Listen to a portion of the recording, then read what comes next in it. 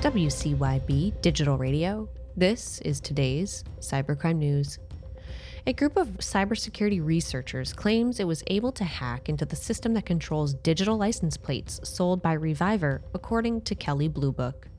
In doing so, they were able to track the GPS locations of cars, change what the plates displayed, and see customer information, as well as obtain identification data on some car owners. So far, the plates have only been approved for use in the state of California. From The Guardian, a ransomware attack exposed the personal information of UK staff members at The Guardian. The incident has been described as a highly sophisticated cyber attack involving unauthorized third-party access to the company's network, most likely triggered by a phishing attempt. Officials say some critical systems should be back up and running within the next 2 weeks, but staff have been told to work from home until early February in order to allow IT staff to focus on network and system restoration. A government watchdog published a scathing rebuke of the Department of the Interior's cybersecurity posture, TechCrunch reports. Thousands of employee user accounts were accessed due to the department's security policies, which allow easily guessable passwords such as password 1234. The report concluded that these poor password policies, which negate nearly 2 decades of the government's own cybersecurity guidance of mandating stronger two-factor authentication, put the department at risk of a breach that could lead to massive disruption to its operations.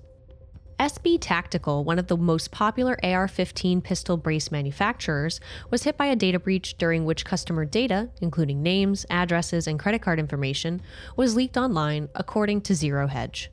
The timing of the hack is suspicious because tens of millions of Americans could become lawbreakers overnight, pending a decision by the Bureau of Alcohol, Tobacco, Firearms, and Explosives to classify stabilizing braces as short-barreled rifles.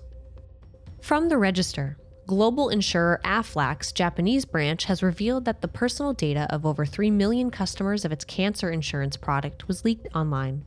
An apology has been issued to customers on behalf of the company, who blamed the breach on an unnamed US-based contractor to which it outsources some work. A sample of the stolen data is reportedly for sale on the dark web. The UK's Royal Mail was forced to suspend overseas services amid serious disruption caused by a cyber attack of an unspecified nature, ComputerWeekly.com reports. The service disruption is severe, according to authorities, who confirmed that teams are working around the clock to restore operations. An investigation is being carried out by external experts, and the incident was reported to regulators and the relevant security authorities. Customers will be updated as soon as there is more information. Reporting for Cybercrime Radio, I'm Hillary McClure.